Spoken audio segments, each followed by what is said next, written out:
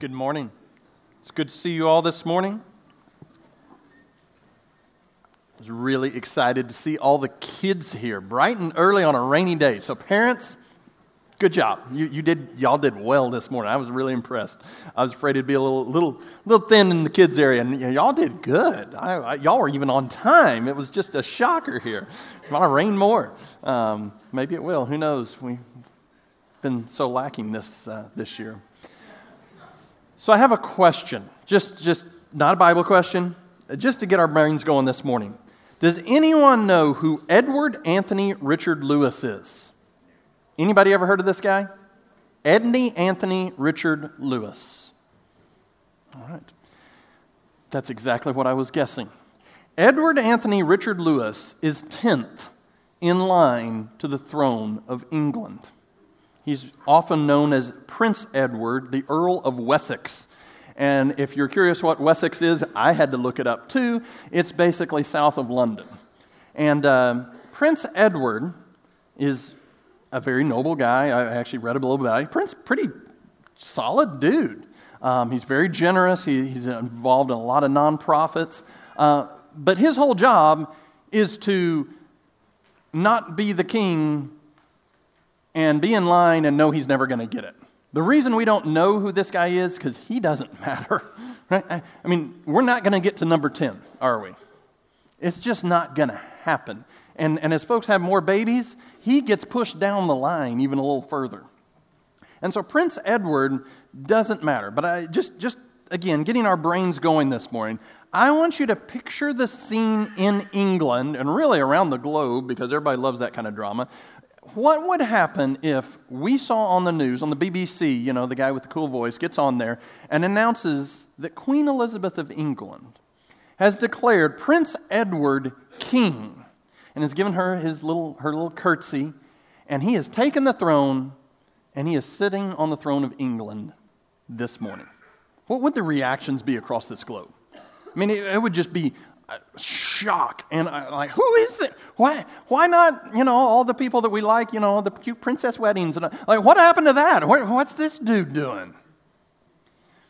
But that's exactly what happened in 1 Kings chapter 1. Solomon, the guy we all know, King Solomon. The Queen of Sheba even came to see him, whoever that is, and we know these things. Solomon was number 10 in line to be king of Israel. And one day, the Bible story we're going to read through today, one day David just says, nope, it's you. This is a shocking text, and we don't know that because we don't know our Bible history very well. I had to look. By the way, I had to look all this stuff up too. It's not just you. We need to grab this and see what happened. And all those characters that we know so well, there's a lot of shock and surprise when we really read what the Scripture says about them. So today we're going to open up. If you have a Bible, grab that. If you don't, please feel free to grab one out of those seat pockets there in front of you. We're going to be in 1 Kings. We're going to start in chapter 1. I want to give you a little bit of info first, but it's on page 274. If you want to open that up, 279. In that black Bible. Feel free to keep that. If you don't have a Bible at home, you can read. But let me give you just a little bit of introduction, kind of set the stage here. We've been going through a series of 1st and 2nd Samuel and 1st and 2nd Kings. And 1st and 2nd Kings picks up like to the day that 2nd Samuel ends. Like this is one continuous big long story. There's no gap here. However, we do think, and then we don't know this for sure, this isn't recorded in the Scripture, but we do think there was a pretty big gap in the writing of these two books. Like maybe hundreds, if not close to 1,000 years. This is a big gap.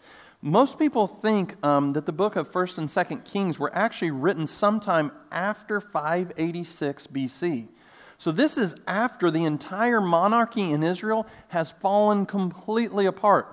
We're going to read about the building of the temple, but we think that the writing of the book happened after the destruction of the temple. So this is somebody looking way back and telling the folks in Israel who are then in trouble.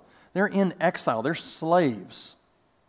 They're telling them, here's who you are, And here's how we got in this mess. That's the story, all right? If you've picked up from 1st and 2nd Samuel, this isn't a happy story. There's not a happy ending at the end of this. And what we're going to see is some new themes kind of coming out. I truly think, and Joe and Chad will vouch for this, every week we have the sermon. You know what the sermon's about today? The king stinks. We need a new king called Jesus. I mean, that could have been the title of every sermon at every point. We could have just said that and been done with 1st and 2nd Samuel, all right? And some of y'all are wishing we would have, but no. The theme kind of changes. It's really, ironically, for a book called Kings, it's less about the kings, because the kings are all messed up. And so the themes kind of change. It goes from how did we get a king, and you know what, that king is inadequate, we need Jesus.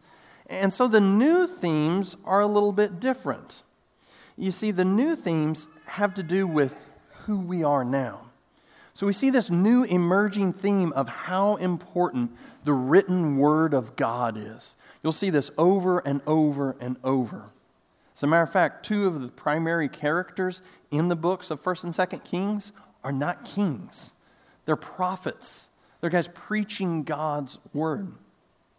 The second thing we're going to see is very similar to 1st and 2nd Samuel, is that people are messed up.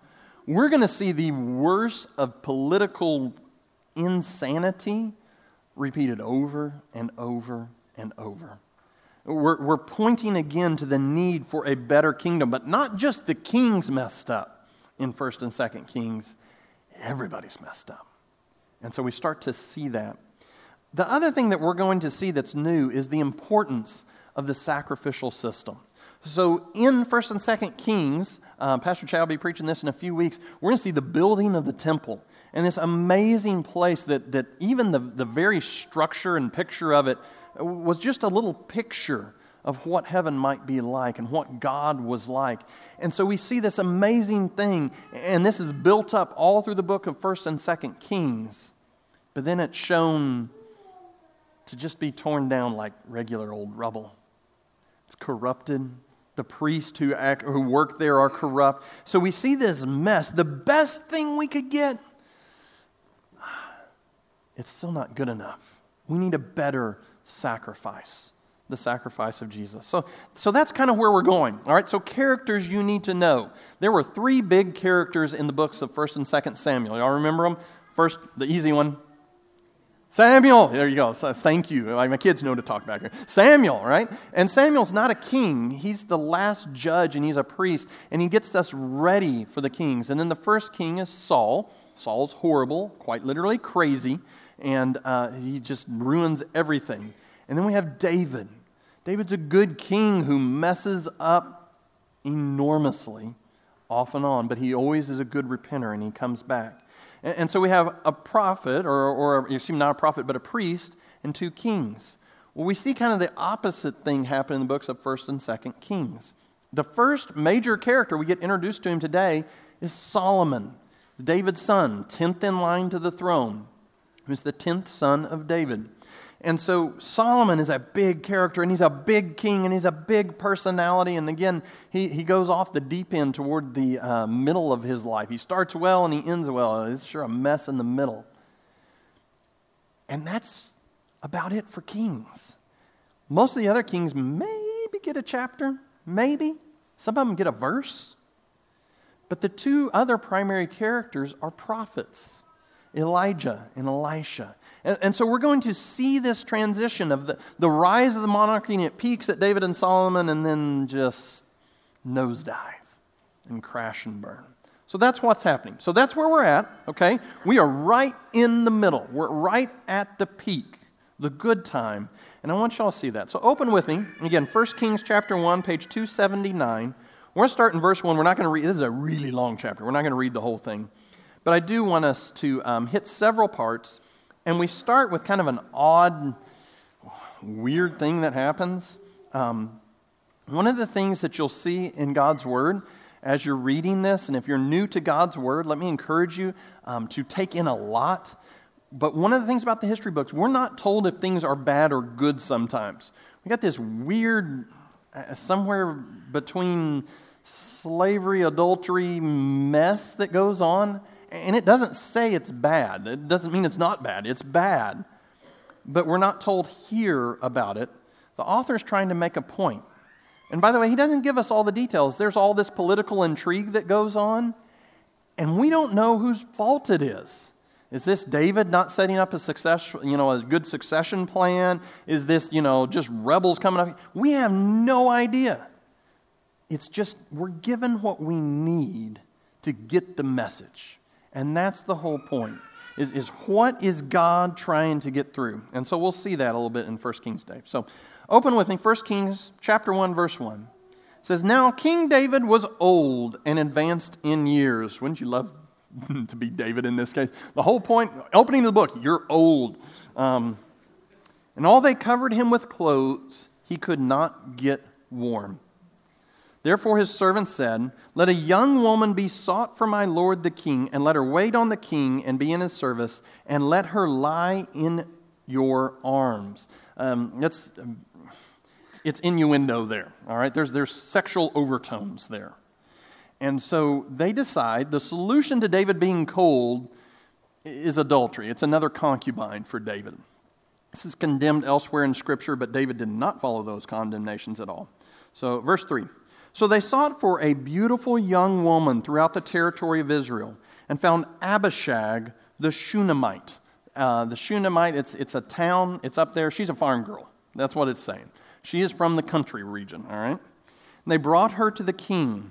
This young woman was very beautiful. So they literally searched the whole country for the prettiest girl in the country. They bring her, it says over and over about her beauty. "And she was of service to the king and attended to him, but the king knew her not." In other words, they did not have sexual relations. They didn't have intercourse. So here's the point of this passage. They get the prettiest girl in the land, and David doesn't even care. That's how old and gray and just near death David was. There's nothing. They try to set him up, and he just lays there good as dead. And then see what happens. Everybody gets it. David has literally lost all his power. David's no good anymore. Verse 5. "Now Adoniah, the son of Haggith, exalted himself, saying, 'I will be king.' And he prepared for himself chariots and horsemen, and 50 men to run before him. And his father," this is David, "had never at any time displeased him by saying, 'Why have you done thus?' He was also a very handsome man, and he was born next after Absalom." All right, so let me fill in the gaps here so we get what's going on. David's first son committed incest. Another son killed him. That son then got killed. Then we got Absalom. Absalom tries to stage a coup. He's number 3. And so next in line is Adoniah. And Adoniah, he was the natural guy to be king. He was in line for the king. Everybody else ahead of him was dead. And he was big, he was handsome, and everybody liked him. And so he starts saying, "I'm going to be king. I'm going to be king." He gets a chariot. He starts riding around town like he's king. It says David says nothing about this. Now, we don't know why he says nothing. David may not have known. Again, he is near death. All right. So verse 7. "He conferred with Joab, the son of Zeruiah." Joab's a general. All right. So he's kind of a disgraced general, but David keeps him around. He's a mess. All right.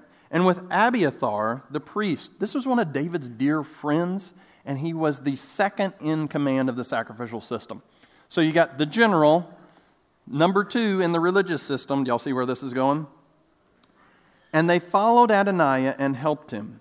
But Zadok, the priest, he was the high priest. He was the number 1 guy, all right? But Zadok the priest, and Benaiah, the son of Jehoiada, he is the number 2 general, all right? And Nathan the prophet," this is the preacher. This is David's kind of personal spiritual counsel. "And Shimei," we have no clue why this guy's in here. He's a heckler of David, weird, random guy. He's apparently did a bunch of stuff we don't know about. Again, we're only told what we need. "And Ray," no clue who he is. And David's mighty men, this is like David's elite force, so this is like the Green Berets, were not with Adoniah. So, here's what's happening. Adoniah is setting himself up to be king. He gets the general. He gets the number 2 priest who he could turn. And this was very much a betrayal of David. Abiathar was close friends with David. He gets them, and he's setting himself up to become king of Israel. All right? So, here's what happens. They go off. They're getting ready. And they're going to have a coronation ceremony. So, they're getting sacrifices ready, and they go off to the brook, which was where they had these sacrifices in the coronation. So, here's what happens next. Now, I'm going to summarize a big chunk of this scripture so we can move a little bit faster. Nathan, this prophet who was not invited, goes to Bathsheba. All right, if you remember, this is the woman with which David committed adultery, had a baby, that baby died eventually, and he kills Bathsheba's husband and then marries her. Big mess, complete scandal, horrible, horrible stuff. But apparently, Bathsheba's kind of turned in this. She's a positive character in this story. And so, again, we don't know all the details. David may have raped Bathsheba for all we know. This may have been an awesome lady. We just don't know all these details. So Bathsheba and Nathan get to talking. And Nathan says, "Do you know what's going on?" Bathsheba says, "What in the world? What do you mean Adoniah is proclaiming himself king? David said, my son Solomon's going to be king. If this guy becomes king, we're going to have war, and Solomon and I are probably going to get killed." So she goes to David, who's with Abishag the Shunammite. How weird can that be, all right? But anyway, so in comes Bathsheba, says, "David, what's up? You'd said Solomon was going to be king. Adoniah is proclaiming himself king. Did you change something?" And right that moment, intentionally timed, Nathan walks in. "David, do you know what's going on? Adoniah is saying he's king. Did you change? Did you not tell us? We're good with whatever you say, but you said Solomon was going to be king." And David is scared. He's concerned. He's frustrated. So skip down to chapter 1, verse 38. We're going to skip way, way down. And David says, no. Solomon's going to be king. Number 10 is the guy I've picked. Here's what it says. So Zadok the priest, this is again the high priest, Nathan the prophet, Benaiah the son of Jehoiada, and that's again another general, and the Cherethites and the Pelethites. These are probably like mercenaries who are David's personal guard. So in other words, David's saying, Secret Service, go with this guy. All right, he's handing everything over. They went down and had Solomon ride on King David's mule. So he's getting his personal Lexus there, all right? And brought him to Gihon. That's another spring. That's where Jerusalem gets its water. There Zadok the priest took the horn of oil from the tent and anointed Solomon. This is the equivalent of crowning him. They didn't put a crown on people's head. They poured oil over their head in that day. They blew the trumpet, and all the people said, "Long live King Solomon!" And all the people went up after him, playing on pipes and rejoicing with great joy, so that the earth was split by their noise. It is a party. I've been in Jerusalem for a party once. It was the 500th anniversary of the current modern Jerusalem. We were there.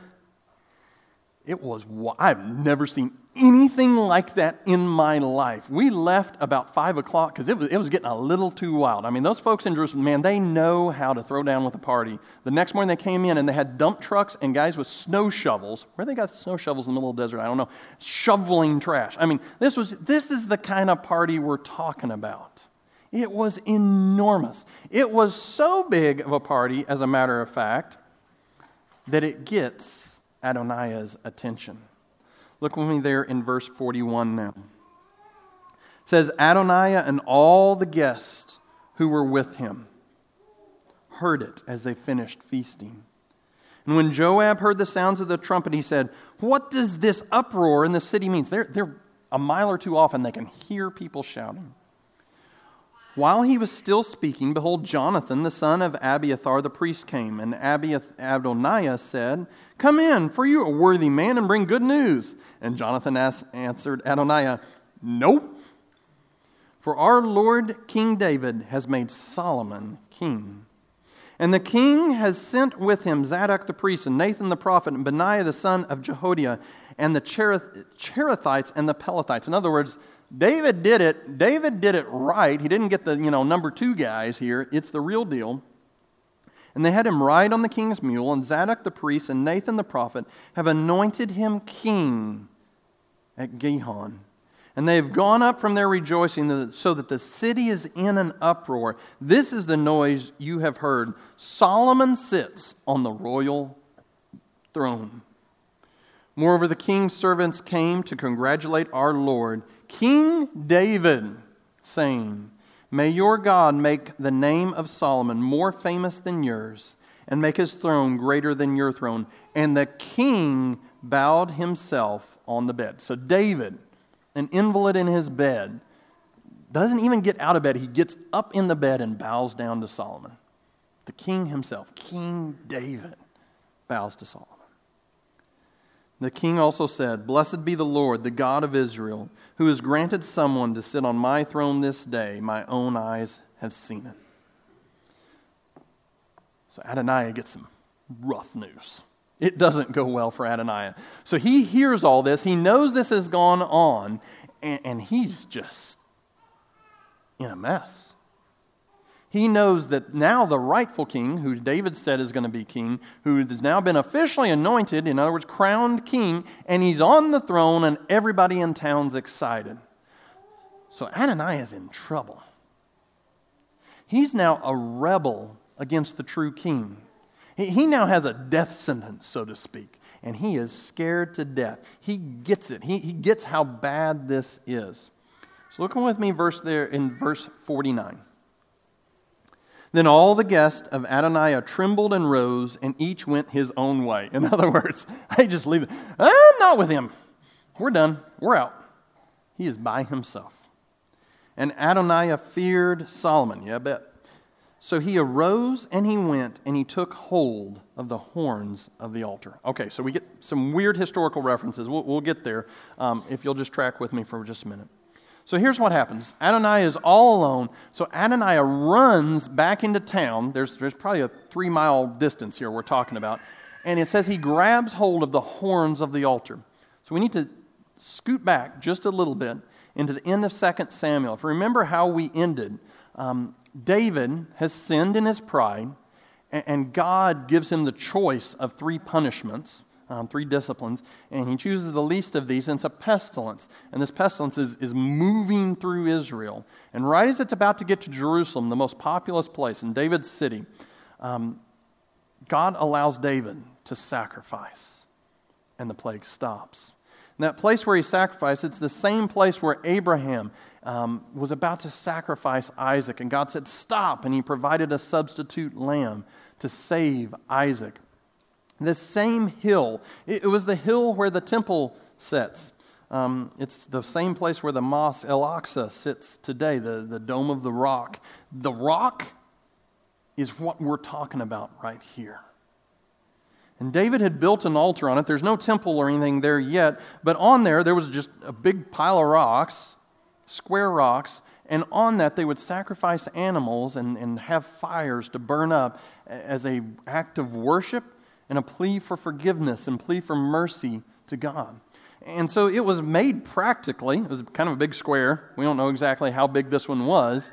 And on the corners, the corners kind of came up. Just like, how many of y'all have a wood-burning fireplace? Anybody have those anymore? We have a wood-burning. I love my fireplace. You know, you have the rack in there, and it comes up on the outsides to keep the wood from falling out on both sides. Well, that's what the altar looked like. It was very practical. The edges, the corners came up. And they're called the horns of the altar. And so Adoniah literally runs for this place, jumps up, grabs one of these corners of the altar, and just bear hugs this thing. And he's just there. So the next thing that happens is we start to see that Adoniah maybe is a little more complicated person than we thought. He's not just an outright hater of Solomon. He was a rebel because he wanted his own way and he wanted to be king. Adoniah's his act was far more than just a simple mistake. It was an act of rebellion against King Solomon.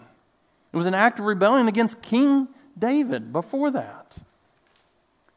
And I think one of our great problems, I'm talking about myself, I'm talking about probably everybody here, is that so often we get so into our agenda that we do exactly what Adoniah did.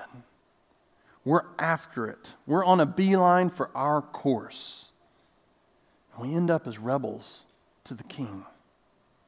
See, God has given His law, His way, His plan for us. And every single one of us has rejected it from the very first, from Adam and Eve there in the garden, when God said, do not eat this. And they said, oh yeah, we're eating that. And it wasn't a simple choice of what to have for lunch. It was defiance of God Himself. And I think that's what we fail to grasp about our own hearts. In the United States, our Constitution, we can make amendments to it. It's not easy to do.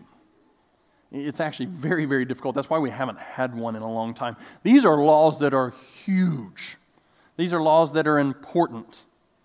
These are laws that go to every single state. So it's voted on in D.C., and then it goes out, and the states have to vote.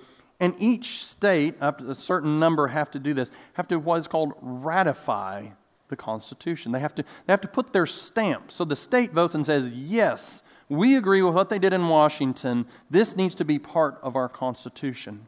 And what every one of us have done, what you have done, what I have done, is we have taken Adam and Eve's sin, taken Adoniah's rebellion, and we've said, yeah, I'm in.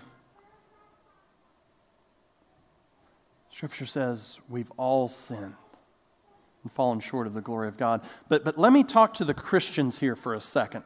If you're not a believer, we're so glad you're here. We're so glad you've joined us. And we hope and pray that God's Word will speak to you. But I want to talk to the folks who are Christians here. So often, we write off our sins as just, well, that's just the way I am, or I just have a problem with that, or maybe, that's just my pet sin. That's just my weakness. We're not recognizing sin for what the Scripture says it is. It's rebellion against the true King, Jesus. 1 John says it this way. If any of you say you don't have sin, you don't think your stuff's a big deal, it says you are a liar. And you have no part in the kingdom of God. So Christian, let me talk to you and make sure you understand. I'm not just talking about maybe those folks out there that we characterize as the really bad sinners. I'm talking about me. And I'm talking about you.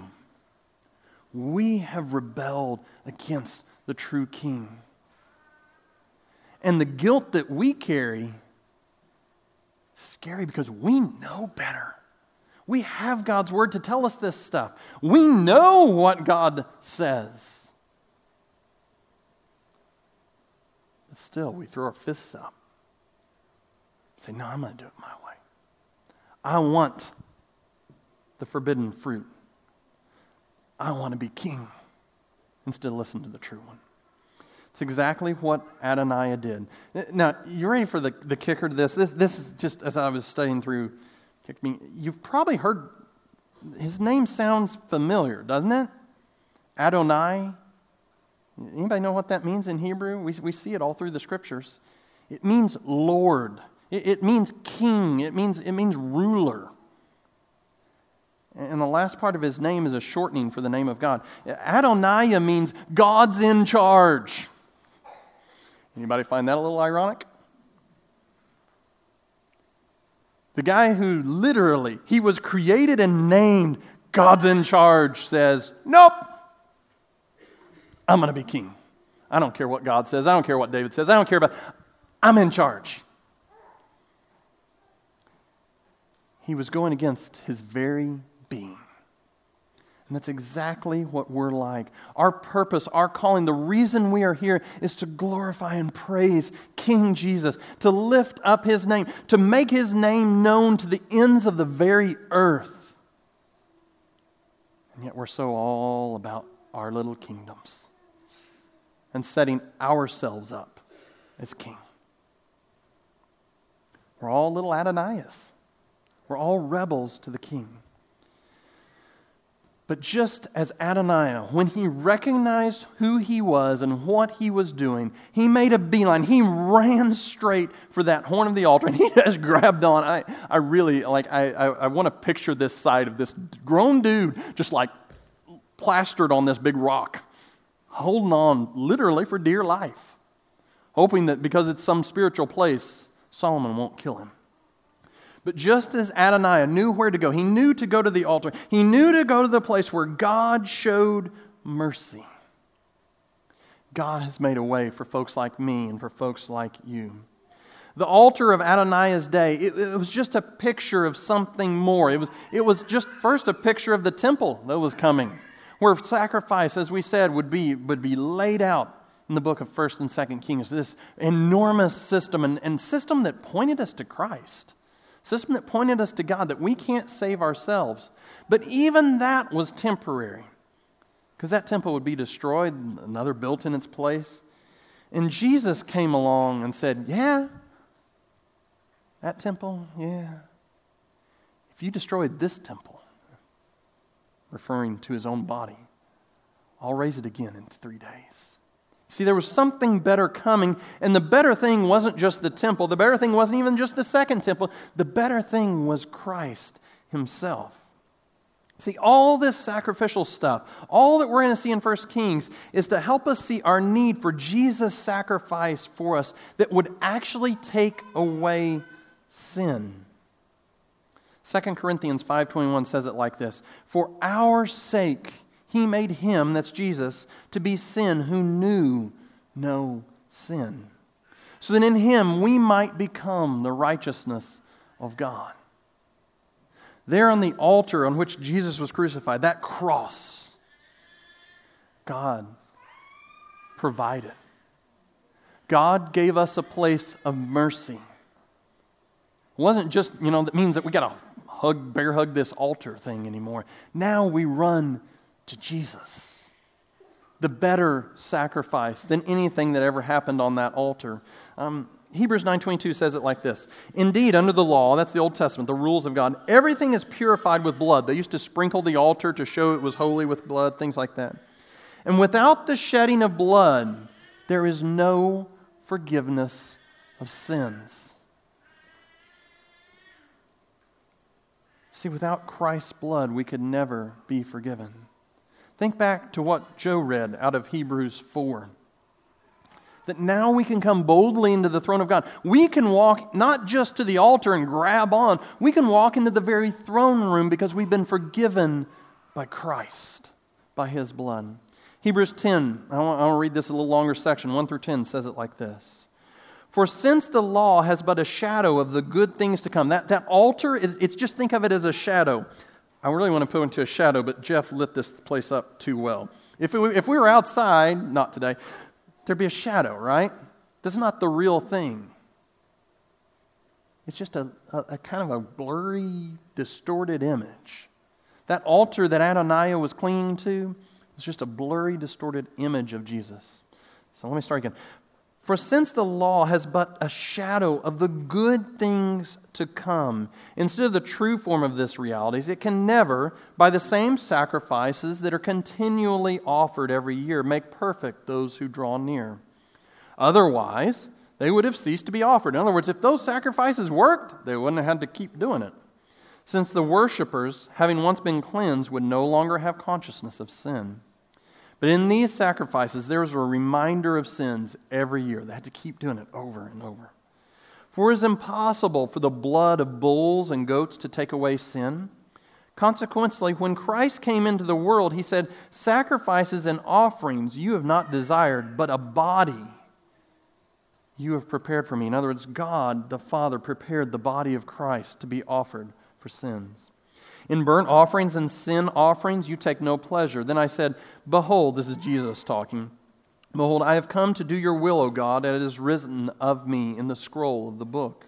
And when he said, "You have neither desired nor take pleasure in sacrifice and offerings and burnt offerings and sins, these he offered according to the law." He then said, "Behold, I have come to do your will." He does away with the first in order to establish the second. In other words, all that stuff is done. Now we have Jesus. In verse 10, "And by that we, catch the we here, by that we have been sanctified through the offering of the body of Jesus Christ once for all." So let me say this to you. Maybe some of you in here have heard some of this stuff before. Maybe it's your first time and you're saying, what is this stuff? Jesus dying? The offering, sacrifice? This sounds very, very primitive.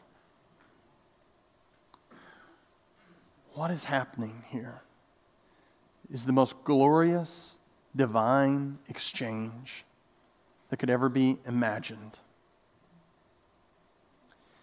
The Scriptures say that the way God offers forgiveness, because He's a completely just God, that the horrible things that were done to you must be punished because they were horrible. But also the horrible things we've done need to be punished because they are horrible. And God in His grace, God in His mercy, that's the key word for this sermon, God in His mercy doesn't want you to suffer for what you've done. In His love, in His kindness, in His mercy, He offered up a substitute sacrifice so that justice is served, punishment is given, but that punishment was given to Jesus Christ. In the Old Testament it says, the iniquity of us all was laid upon Him. The sins, the wrong that we have done was laid upon Jesus. And He bore it then on the tree. That same book by the prophet Isaiah says that by His stripes, by His whippings, by His beating, by His blood shed, you have been healed. So friend, if you're considering the claims of Christ, my plea to you today, whether it's today or tomorrow, is take this to heart.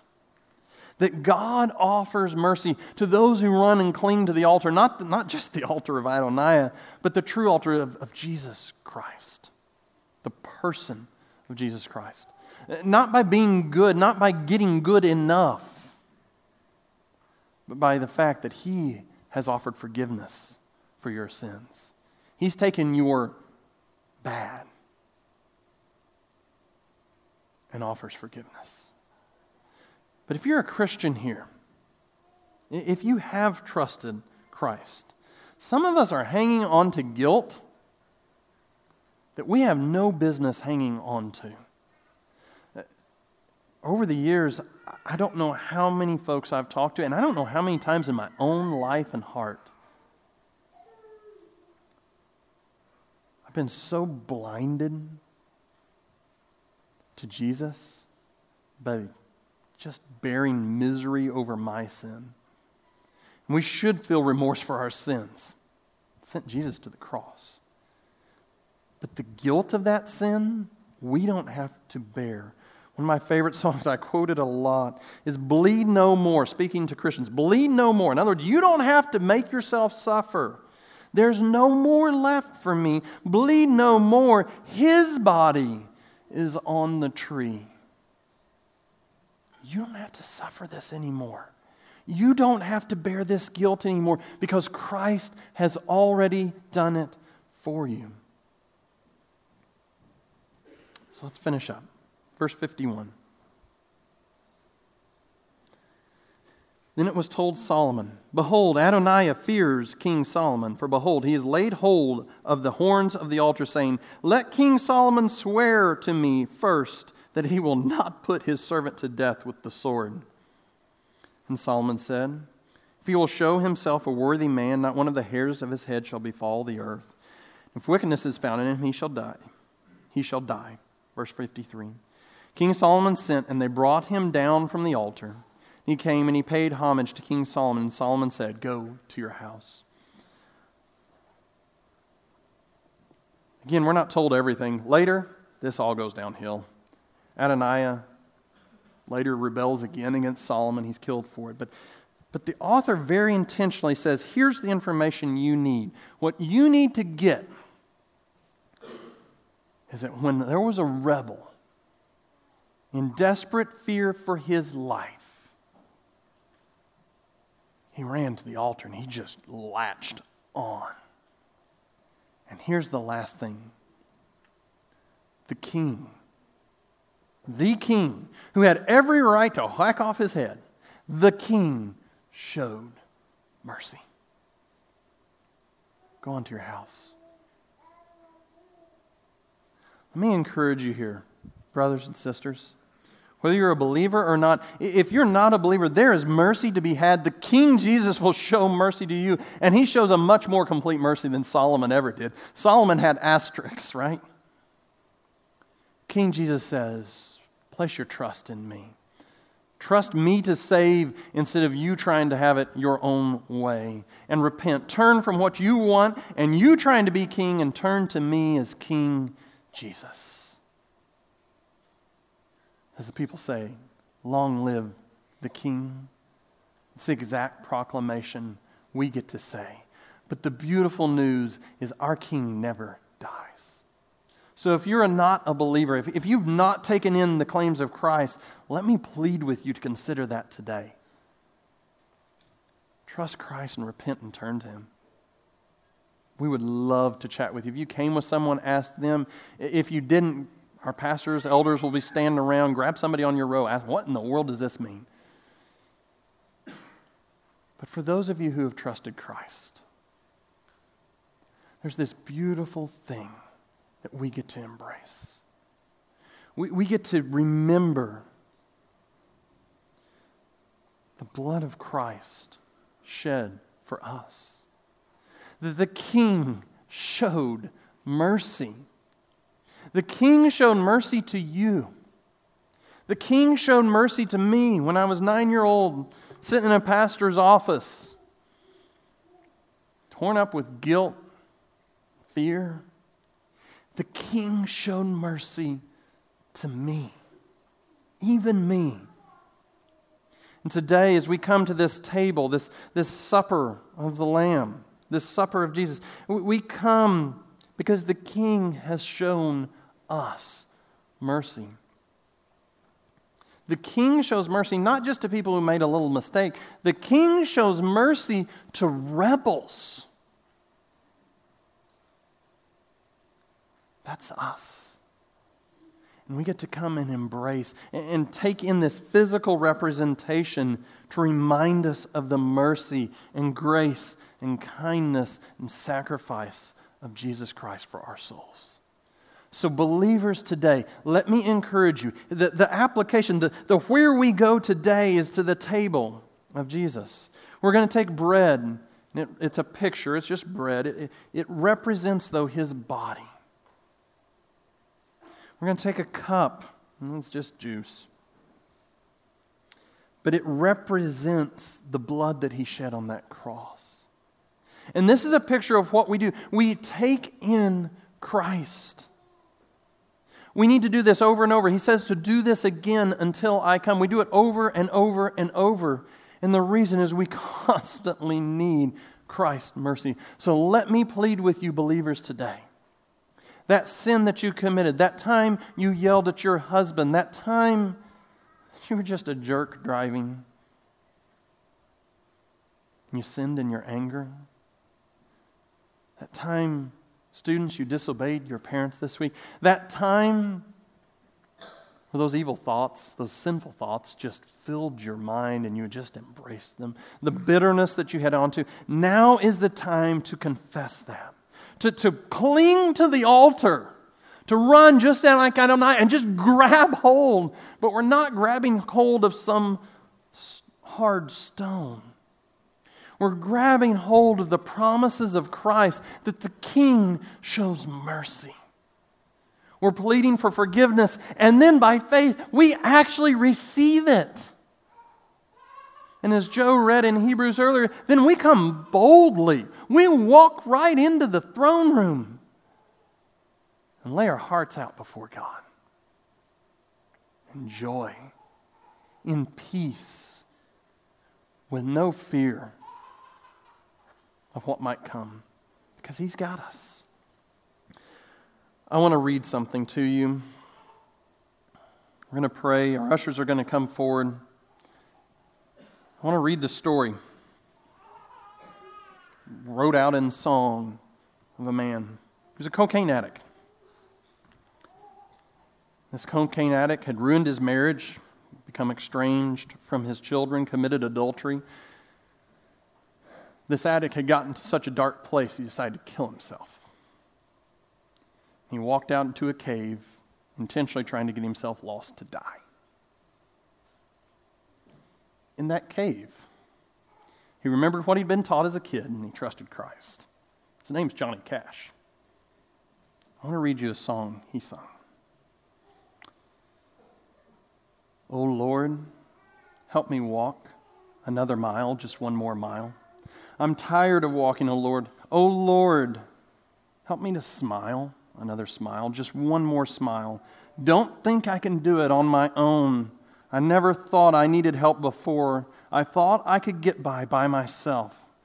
But now I know I just can't take it anymore. With a humble heart, on bended knee, I'm begging you, please, for help. Oh, come down from your golden throne to me, to lowly me. I need to feel the touch of your tender hand. Release these chains of darkness. Let me see, Lord, let me see just where I fit into your master plan. I never thought I needed help before. I thought I could get by myself. Now I know I just can't take it anymore. With a humble heart on bended knee, I'm begging you, please, for help. With a humble heart on bended knee, I'm begging you, please, for help. That's the prayer of the Christian, for mercy. So our deacons come forward. Let's pray together. Jesus, we come on bended knee with humble heart, and we're begging you for help. Just as Adoniah, not the good example, but he knew where to go. He knew to run and plead for mercy. So we do the same. Lord, we're begging you for help. Father, we thank you for sending your Son Jesus, that not just an old stone altar to cling to, but your very Son who died for us and rose again, paying for our sins and offering His perfect righteousness to cover our unrighteousness. And Lord, we come and we just fall on the altar. I fall onto your Son and beg for help. And Lord, we also come in faith. We trust you to forgive our sins. Lord, we repent. We turn from our ways that we have turned against you, and we turn back to you, Jesus. Lord, as we take this Lord's Supper now, prick each of our hearts. May we remember the body and blood of Christ given for us. In Jesus, your name we pray. Amen.